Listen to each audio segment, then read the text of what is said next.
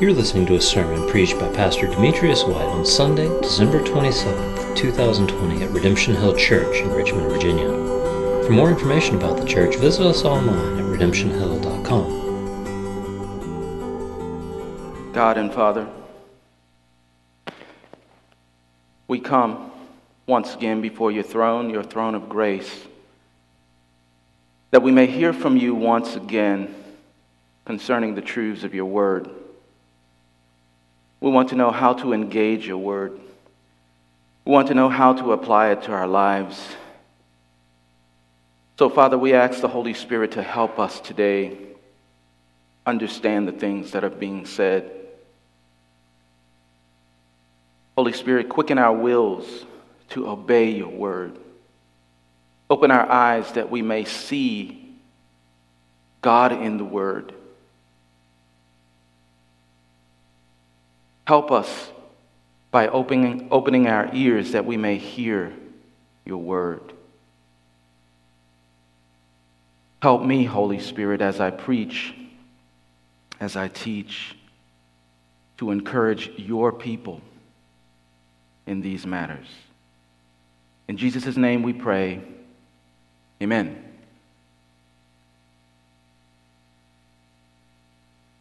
Here at Redemption Hill, we aren't accustomed to giving sermon titles to sermons. And yet today, we have one. I have one that has been assigned. Why the Bible? And I want to help you today understand why we need the Bible. I want to give you three things. I want to help you by providing you with an exhortation. I want you to know why you should read this book and why it should be a part of your everyday life. I want to give you an explanation. I want to explain to you how to read the Bible or provide you with simple strategies on how to engage it. And lastly, I want to provide you with an application, how to use the Bible after you read it for a more fruitful communion with God. So, three simple things, nothing extensive, an exhortation, an explanation, and an application. A few weeks ago, Raymond Goodlett did a sermon, and he talked about how professional athletes use the basics or the fundamentals of their sports to get better. What we're going over today are the basics or the fundamentals of how to engage the Bible. And as we engage these things, if we engage them on a daily basis, on a regular basis, you'll find that your spiritual strength is increased, communion with God is established, and your powers of discernment are enhanced. So let me start with my first point, an exhortation. Here's a question everyone must answer today. You must answer this question. Why must you read the Bible? And why should it be a part of your everyday life? Number one is a simple thing. Because it discloses the nature, character, and being of God. You must read the Bible on a daily basis because by reading the Bible, you come into a fruitful knowledge of who God is. Genesis 1:1 says, "In the beginning, God."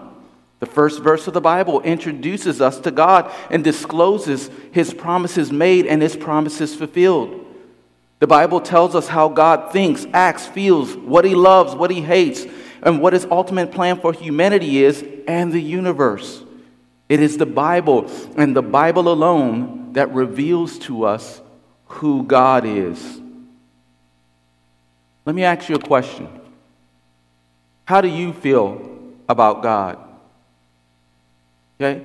Depending on how you feel about God reveals how much you're either engaging the Word of God or your lack thereof. Do you have harsh thoughts of Him? Do you have low thoughts of Him? Do you feel that the God of Scripture is distant from you? That is not what Scripture says of Him. And I want to give you a few scriptures, not a ton, just a few, to help you see the type of God the Bible relays to us. In Jeremiah 31, verse 20, Israel is going through a terrible time. Nebuchadnezzar is breathing down their necks. Zedekiah is rebelling. The nation is in disarray. And what does God say? Does God say, I want to strike them down? Does God say, I want to spew forth wrath upon them? No, this is what he says. He sees Israel in distress, and he says that his heart yearns for them. In Isaiah 63, verse 9, he says this of Israel: because of their toil with sin, because of their disobedience, because of the situation that they have put themselves in because of their sin. This is what God says: in all of their suffering, he also suffered, and he personally rescued them. What an amazing verse. God is saying that he cares, that he's actively engaged in the lives of his people. You see, we've heard that old heresy of Marcion, haven't we? Some of you are like, I don't know who that is. Well, Marcion was a heretic in the early church. And he said that the God of the Old Testament was different from the God in the New Testament. And you may not have heard of his name, but that is prevalent in Christianity today. Because when people argue against the existence of God and the being of God, the first thing that they bring up are all of these cataclysmic events in the Old Testament. Well, that lets me know one thing, that these people have not read the Bible. Because if you take thousands of years, the thousands of years that are meted out in the Old Testament, those cataclysmic events are so small. And God displays his mercy time and time again. But this is common in Western Christianity, that the God of the Old Testament is this vindictive giant. He's just like you, but bigger, and he wants to destroy you. And it's totally opposite of what the Bible presents of God. You know, I was thinking, as I was reading and studying this, I was thinking about Jonah. Jonah came to my mind, right? And, you know, Jonah gets on a boat. He flees from God's command to go to Nineveh. He does not want to go to Nineveh. Why? Because he knows something about God to be true of his nature, character, and being. He knows something. He knows that this God is something else. And this is what he says. God gets him, puts him in a fish, the fish spits him out in the right direction, and he goes and he does what he's supposed to do. And what did the Ninevites do? A people who skinned people alive and hung their flesh over a wall. What do? They repent. And this is what Jonah says about God. And he's, I can only imagine. Maybe he's furious. Maybe he's arguing with God. But I am amazed at the compassion of God with this man. Because if I were God, he would have been a grease spot talking to me like this. But here's God. Here's Jonah. He says, you know what? In Jonah 4:2, he says, this is why I didn't want to go to Nineveh. I know you. I'm paraphrasing. I know you. I know who you are. This is in the Old Testament now. I know what kind of God you are. You are gracious, merciful, slow to anger, abounding in love, a God who relents from what? Disaster. Read it and weep. You've been told all of your lives that the God of the Old Testament is a vindictive giant. And right here in the Old Testament, a prophet says, I know you, and I know what you're going to do with these people. You're going to forgive them, and you're going to have grace and mercy upon them. Behold your God. Behold your God. But isn't God a God of wrath? He is. Jonah did not say that God is not angry at sin, nor does he not punish sin.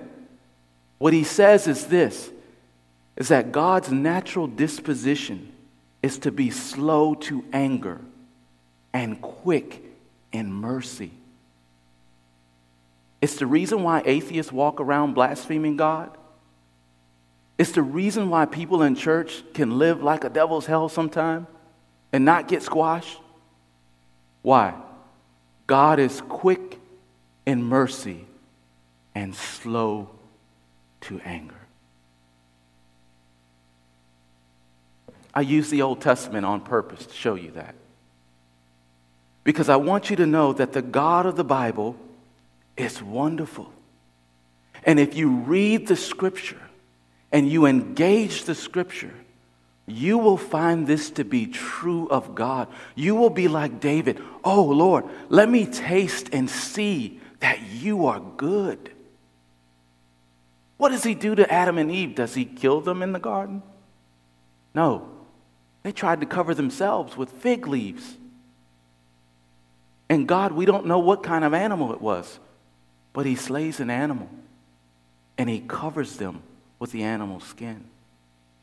And God is showing us in the Old Testament what he's going to do with us, that our righteousness, which are just filthy rags, he's going to slay the lamb that was slain from before the foundation of the world, and he's going to cover us with his righteousness. That is who God is. Slow to anger, quick in mercy.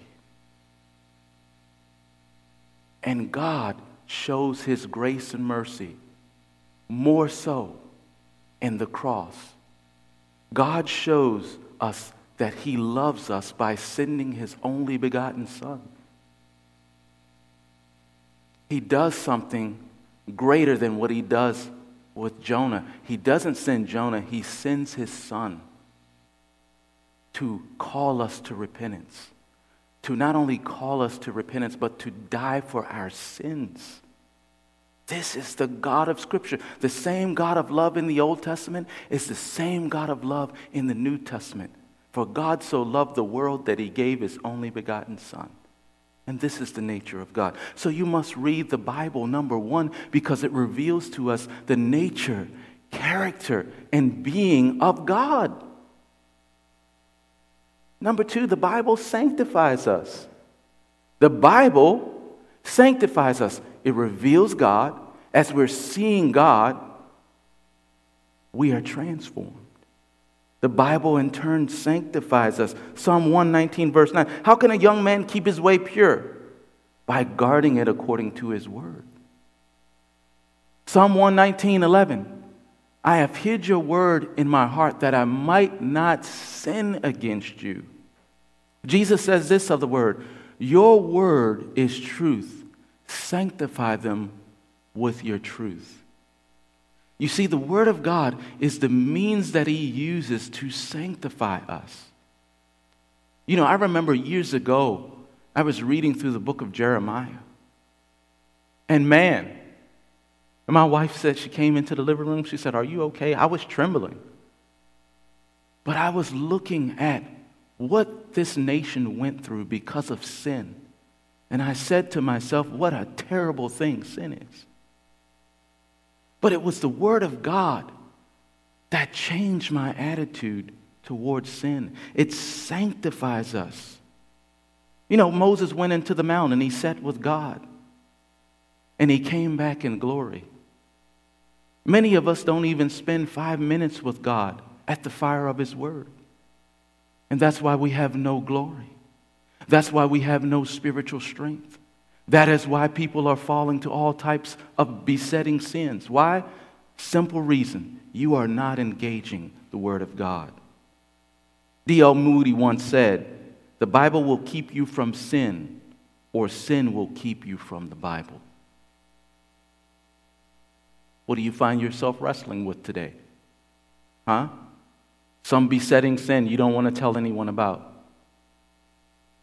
The Word of God is the power of God unto salvation. And it has the power to sanctify you and free you of your sin. Engage it. The Word of God grants us, here's another thing, the powers of discernment.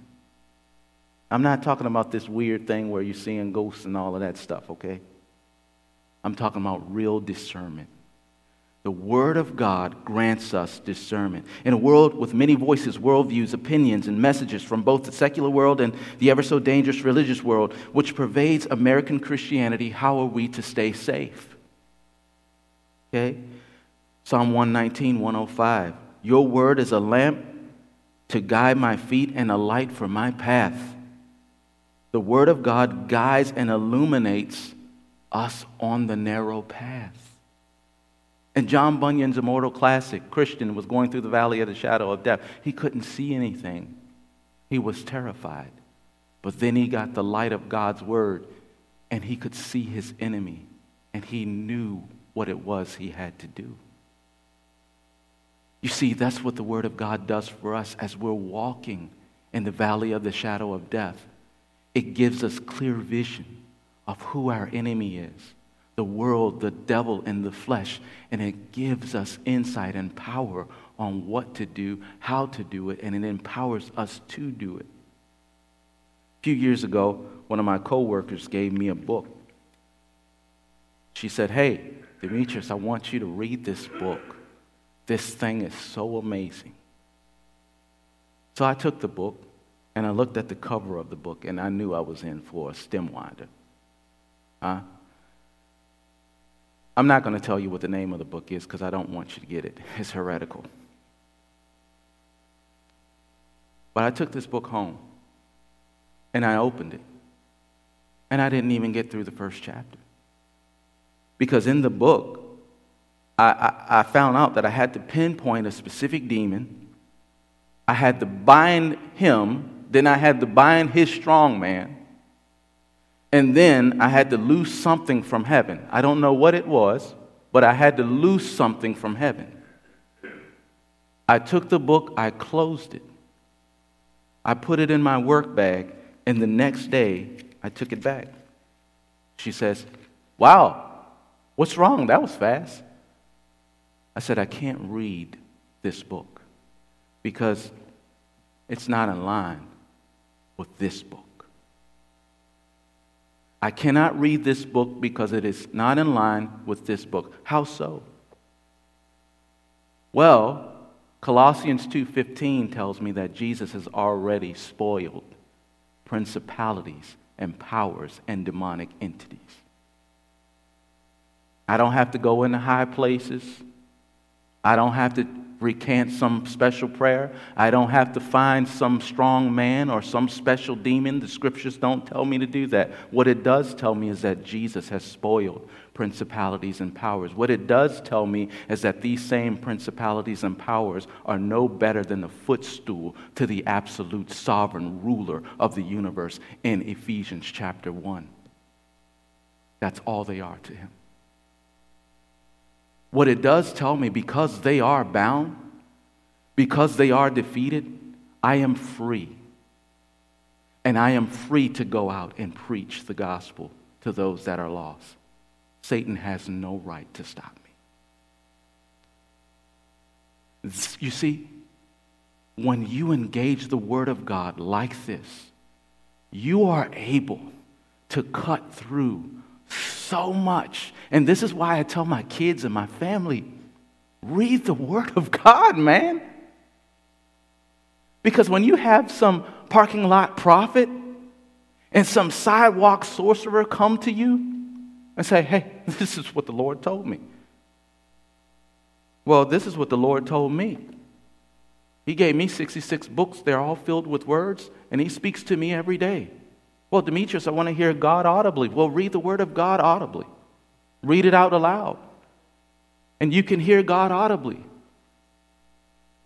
But for me and my family, this is it for us.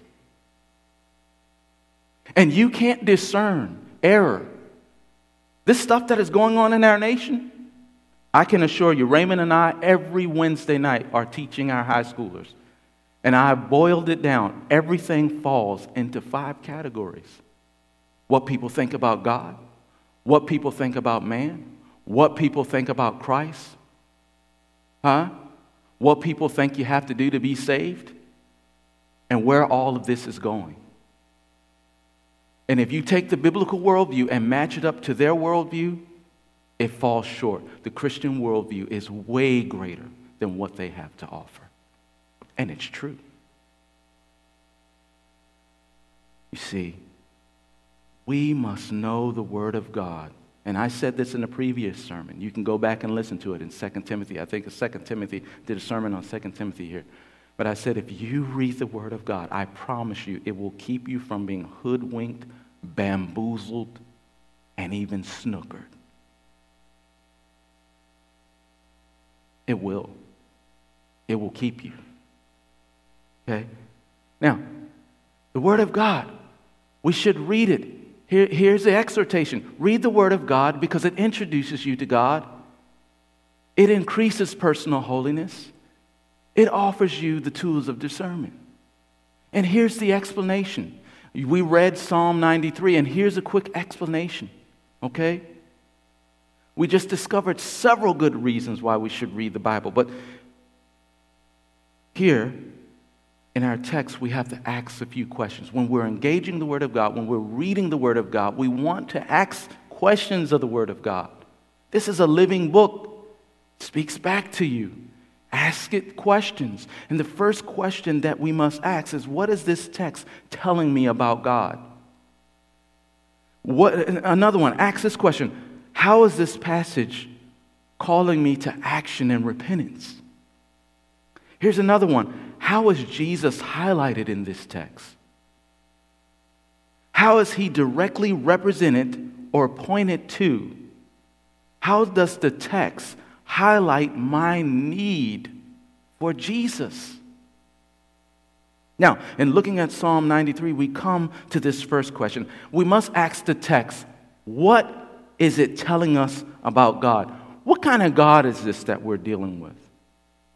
Number one, it says here in verse 1, the Lord reigns. The Lord reigns. We're going to stop there. This text is telling me something about God. It is telling me that he is an absolute sovereign, that he is king and no other. It is telling me, Demetrius, as I read it and studied it, Demetrius, you cannot be the king of your life. I am king. And if I will not be king in your life, I will be nothing. And the same goes for you. The Lord is a king. Not only is he a king, but notice here that he reigns exclusively. He reigns alone. He doesn't need my help. He doesn't need your help. Isn't that amazing? He reigns exclusively. Notice here, the Lord reigns. Notice that it does not say reigns alone. Notice it doesn't say that he reigns with man's spiritual beings. It does not say he reigns with communists, Republicans, Democrats, or aristocrats. His reign is exclusive to him. And that's good news for me, because I don't have to reign and control everything. I can look to a sovereign God. Doesn't mean I don't do anything, but I can look to a sovereign God to help me do what needs to be done. I want you to notice here that his reign is a present one. This text tells us that God is reigning presently. I want you to notice the verb tense here. The Lord, what? Reigns. Reigns. It does not say that he reigned, or he reigned in the Old Testament, not in the New Testament. He reigned in the 6th century, but not in the 21st century. He will reign when he returns. It does not say that. At this very moment, the sovereign ruler of the universe is reigning, and he is in control. What does this do for me as a Christian as I read this? It shows me that the God of Scripture is not aloof, that he is not off in some far-off, distant galaxy like that false god in the Star Trek movie, Shelby, that guy in that movie that's in some kind of rock or something. The God of Scripture is here, and he is reigning, and he is willing to help. Now, I want you to notice something else here. It says that the Lord is robed. He has put on strength as a belt. This tells me that the sovereign ruler, the reign of God, is a powerful reign. It is a powerful reign. You know, it's one thing for somebody to say, hey, I'm in control here. You know? My little brother used to do that all the time. He used to come into the bedroom, hey, I'm in control here. No, I have more power than you. I'm in control. I can say it that I'm in control and I'm stronger than you. But the reign of God, he has all the power at his disposal to reign and control all things. He reigns over nations. He subdues kings. And he can even reign in your personal life over the sins that beset you, over the circumstances that cause you great dismay. God's reign is powerful. You see, as a Christian, when I see this about God, I go to my knees. I go to him. You know, I pray about my kids all the time. All the time I pray about them. I pray for their salvation. I mean, we teach them, but I can't change their hearts. And I go to the sovereign God. Proverbs 21:1, the heart of the king is in the hand of the Lord, and he turns it wheresoever he wills. And I tell the Lord, God, you're sovereign. I can't change these people's heart. You must, Lord. Lord, you're sovereign. Help me. Help my children. Save them. Change their hearts. And I'm going to tell you, I'm not going to name any names, but the Lord is working on my kids, man. And it is a beautiful thing. And it's not for me browbeating. He's sovereign. Do you believe that? No, look, little Ula Wula Bula Kuti is off in the streets somewhere going crazy and you crying your eyes out.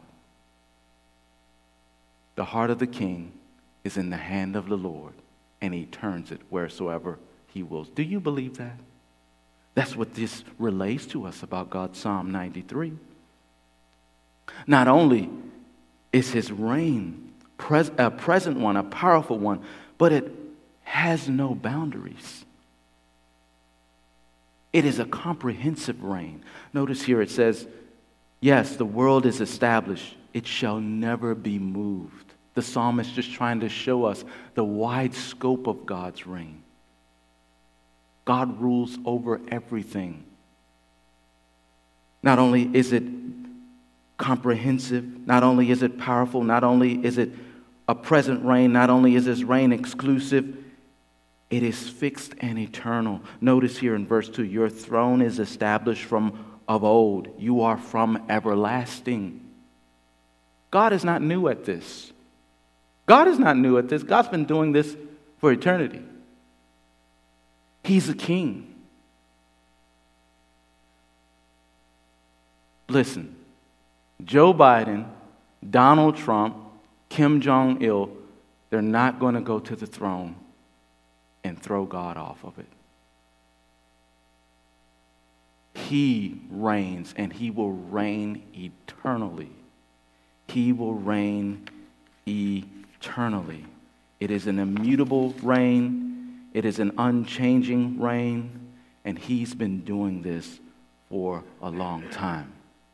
Now we ask this passage, what does it tell me about God? But here's the second thing. Then we'll get to the third thing. But what does this passage, or how does this passage challenge me? How does it confront me in my sin? How does it call me to action and repentance? Well, in verses 1 and 2, we see what type of king God is. But in verses 3 and 4, we get a picture of man's natural reaction towards a sovereign God. You know, one of my favorite preachers said that he was invited to a church to preach for a week on the attributes of God. And he was a little bit skittish because he had done it before and he had gotten so much flack for it that he told the pastor that invited him, he said, "Are you sure you want me to do that?" He said, "Absolutely." So he goes to this church and he preaches and he gets through the grace of God, the love of God, the power of God, the omnipresence of God, and he gets to the sovereignty of God. And he says a lady walks up to him and says, that's not my God. You see, people want God to be everywhere. They want him, as Spurgeon said, all fashioning his worlds and his stars. But they will not have him on his throne. This is man's natural reaction towards a sovereign God. Notice here this phrase in verse 3. The floods have lifted up, O Lord. The floods have lifted up their voice. The floods lift up their roaring, expressing the unbridled rebellion and chaos that resides within men and that is in our world. Am I making this up? Huh? Well, Demetrius, I don't see anything about people in that passage. Well, am I making it up? Well, this is why you must read the Bible. Because when you read the Bible, it gets smaller and the pieces connect together. And when you read a passage like this, it goes to other passages. And it helps you see, oh man, this is what this is talking about. For example, in Isaiah 17:12, it says, woe to the multitude of many people who make a noise like the roar of the seas, and to the rushing of nations that make a rushing like the rushing mighty waters. What about Isaiah 57, verse 20? But the wicked are like the tossing sea, for it cannot be quiet, and its waters toss up mire and dirt. This is talking about man's natural reaction to a sovereign God. But notice the passage's assertion about God. Notice here, it says in verse 4, mightier than the thunders of many waters, mightier than the waves of the sea, the Lord on high is mighty. That's not good news to them. If you're in rebellion today, that's not good news. If you're living in sin, that's not good news. Because this scripture is saying that he's greater than your rebellion. This scripture is pointing to that he will deal with your rebellion. You know, as I read this passage, I asked the Lord, how am I lifting myself up against your sovereign rule? How am I sinning against you at this very moment? The Father here in this passage reminds me that I must deal with sin, that I must kill sin, but he rebukes me for my lack of compassion for those that are rising up in rebellion, my lack of evangelistic zeal. They're in a dangerous place, and we've been called to reach people. The Father rebukes me and says, hey, you've become too complacent and comfortable. They have to stand against me, the mighty God. This is what this passage is telling me. This passage rebukes me of my failure to believe that God is absolutely sovereign, that he is working all things out according to the counsel of his will, Ephesians 1:11. How many of us have said, man, you know what? Man, if we could just get the right guy in. If we could get the right guy in office, we Christians, man, we'd be free. If we could get the right governor, if we could get the right senator, if we could get the right congressman, and I'm not saying those are bad things. They aren't. But when those good things become God things, they become sinful things. When you're placing your hopes, joy, and value in the things of this world. Listen, I said this before and I'm going to say it again. Read 3 Peter. This stuff's going to burn up, man. It's going away. When you are basing your hopes, joys, and values in this world, man, you are forgetting that God is sovereign and that he is your joy. How many of us have complained against the president? How many of us have looked at this current election and whined about it as Christians? What did I just say Proverbs 21:1 said? The heart of the king is in the hand of the Lord. What does First Timothy say? Chapter 2. To pray for those in authority. Why? So that you may lead a quiet and peaceable life, but more so that they can be saved. You see, when we do these things, what we're saying, we're not saying it with our mouths. We would affirm the sovereignty of God. On the outside, we're theists. On the inside, we're practical atheists. And what's in your heart, man, listen, it's going to come out. You can't keep it there. And you're going to tell somebody what you really believe about the absolute sovereign reign of God, and it's sin.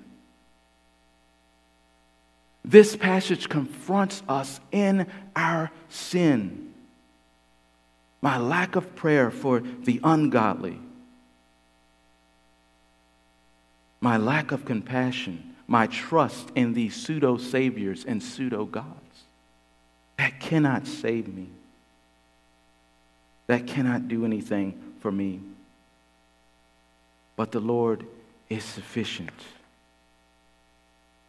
How is Jesus highlighted in this passage? How is Jesus seen? I want you to understand this. The Scripture, I always tell my kids this. They get a kick. The Scripture is not about you, man.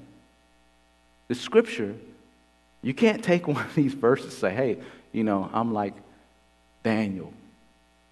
Or I'm like David. I'm going to take 5 smooth stones of courage, one of faith. I'm going to sling it at my giant of whatever it is. My giant, that empty bank account or something. I don't know.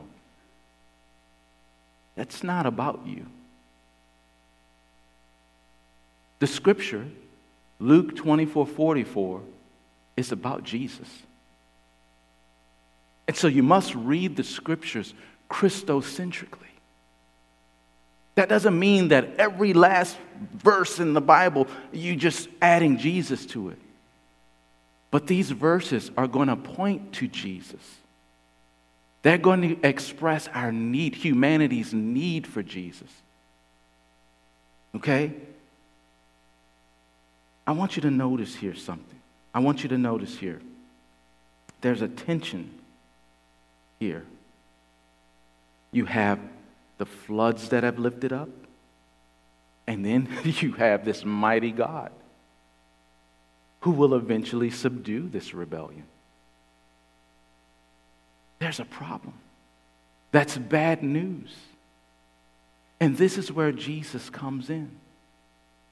Because you see, the Old Testament says that he's coming. The Gospels say that he's here. Acts proclaimed him. The epistles explain him. Revelation says that he's coming again. This is where Jesus is needed to relieve this tension between the rebel and the mighty God who has the power to subdue the rebel and who will subdue the rebel.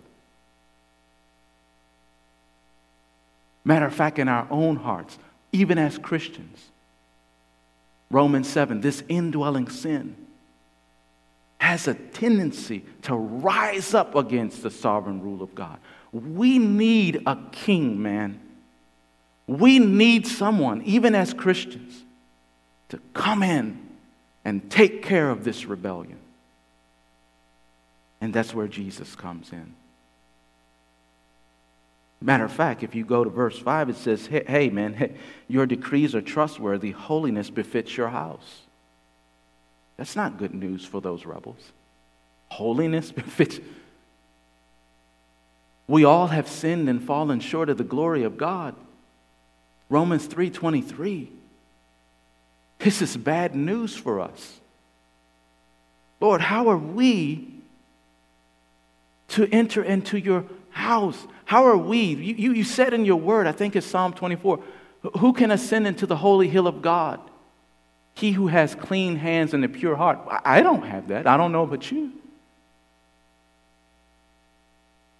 Jesus is needed. Jesus is needed. And Jesus comes. Jesus comes for the rebel. He comes for those who are rising up against God. He lives a perfect life for those people. Matthew 5:17, he fulfills the entirety of the law.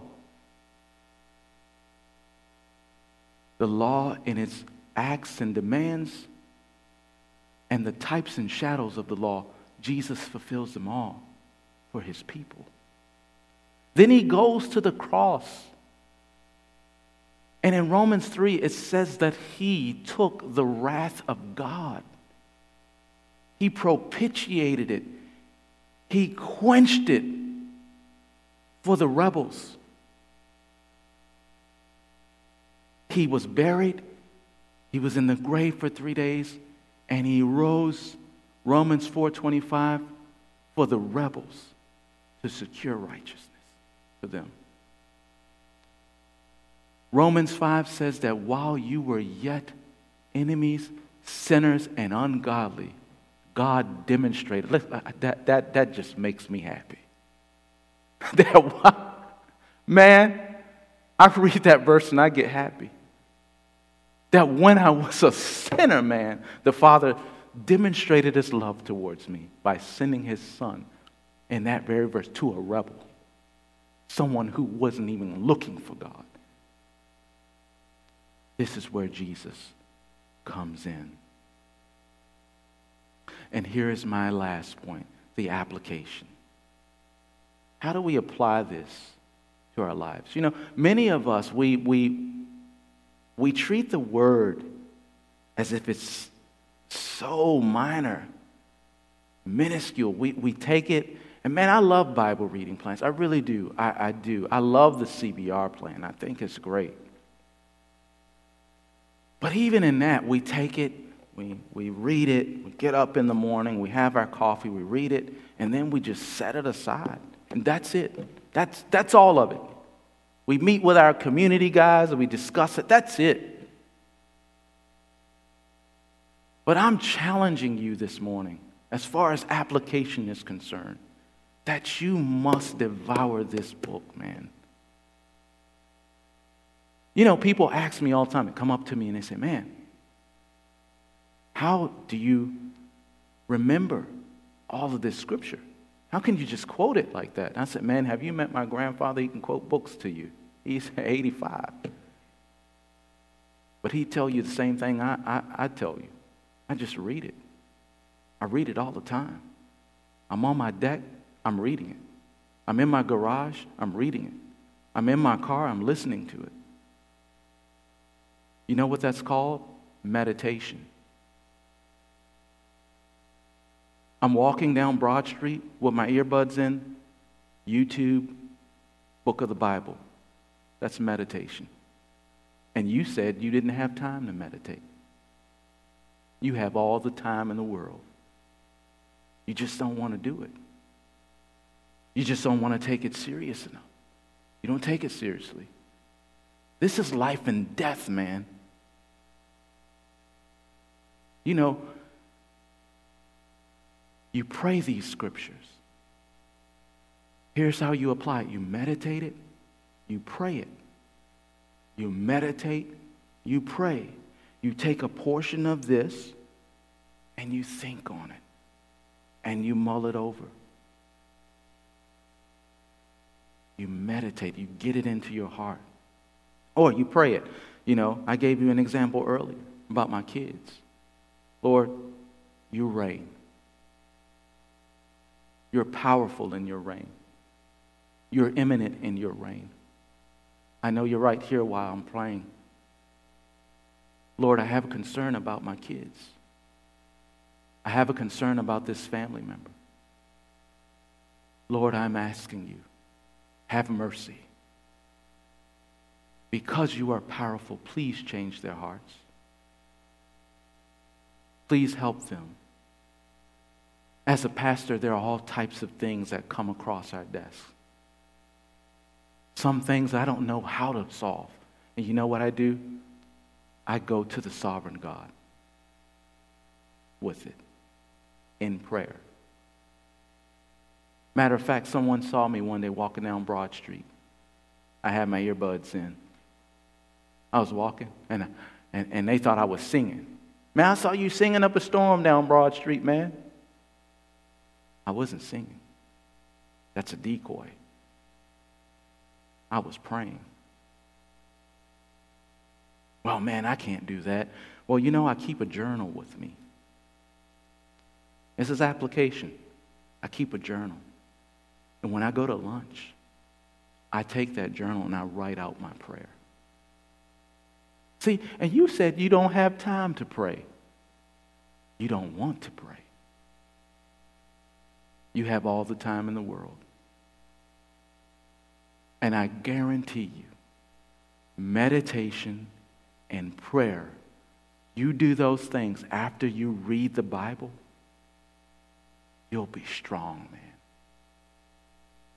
You'll know God. And the people who know God, Daniel 11:32, are strong and they do exploits. That sin that you wrestle with, man, that thing, I guarantee you, will burn away. These are just some of the tools that we can use to read the Bible, and this is why we must read the Bible. Okay? We also have a tool here. This I mentioned it, CBR Journal. I think they're in the back somewhere. I don't know. But it's a great tool. Helps you see Jesus. Helps you see your need for him. Helps you understand and point to God in the passage. Wonderful tool. But I pray today that this has encouraged you, that you're motivated. But I'm going to do one better. I pray that the Spirit of God would empower you to read the Word often, meditate upon it, and pray it. Father, we come to you in the name of Jesus Christ, and we thank you for your Word. We thank you, Lord, that you have been so gracious to us to reveal yourself to us through your Word. It is a wonderful thing. And we pray that, Lord, that we won't just be hearers of the Word, but doers of the Word. In Jesus' name we pray. You've been listening to a sermon preached by Pastor Demetrius White at Redemption Hill Church in Richmond, Virginia. For more information about the church and to hear other sermons like this, visit us online at redemptionhill.com.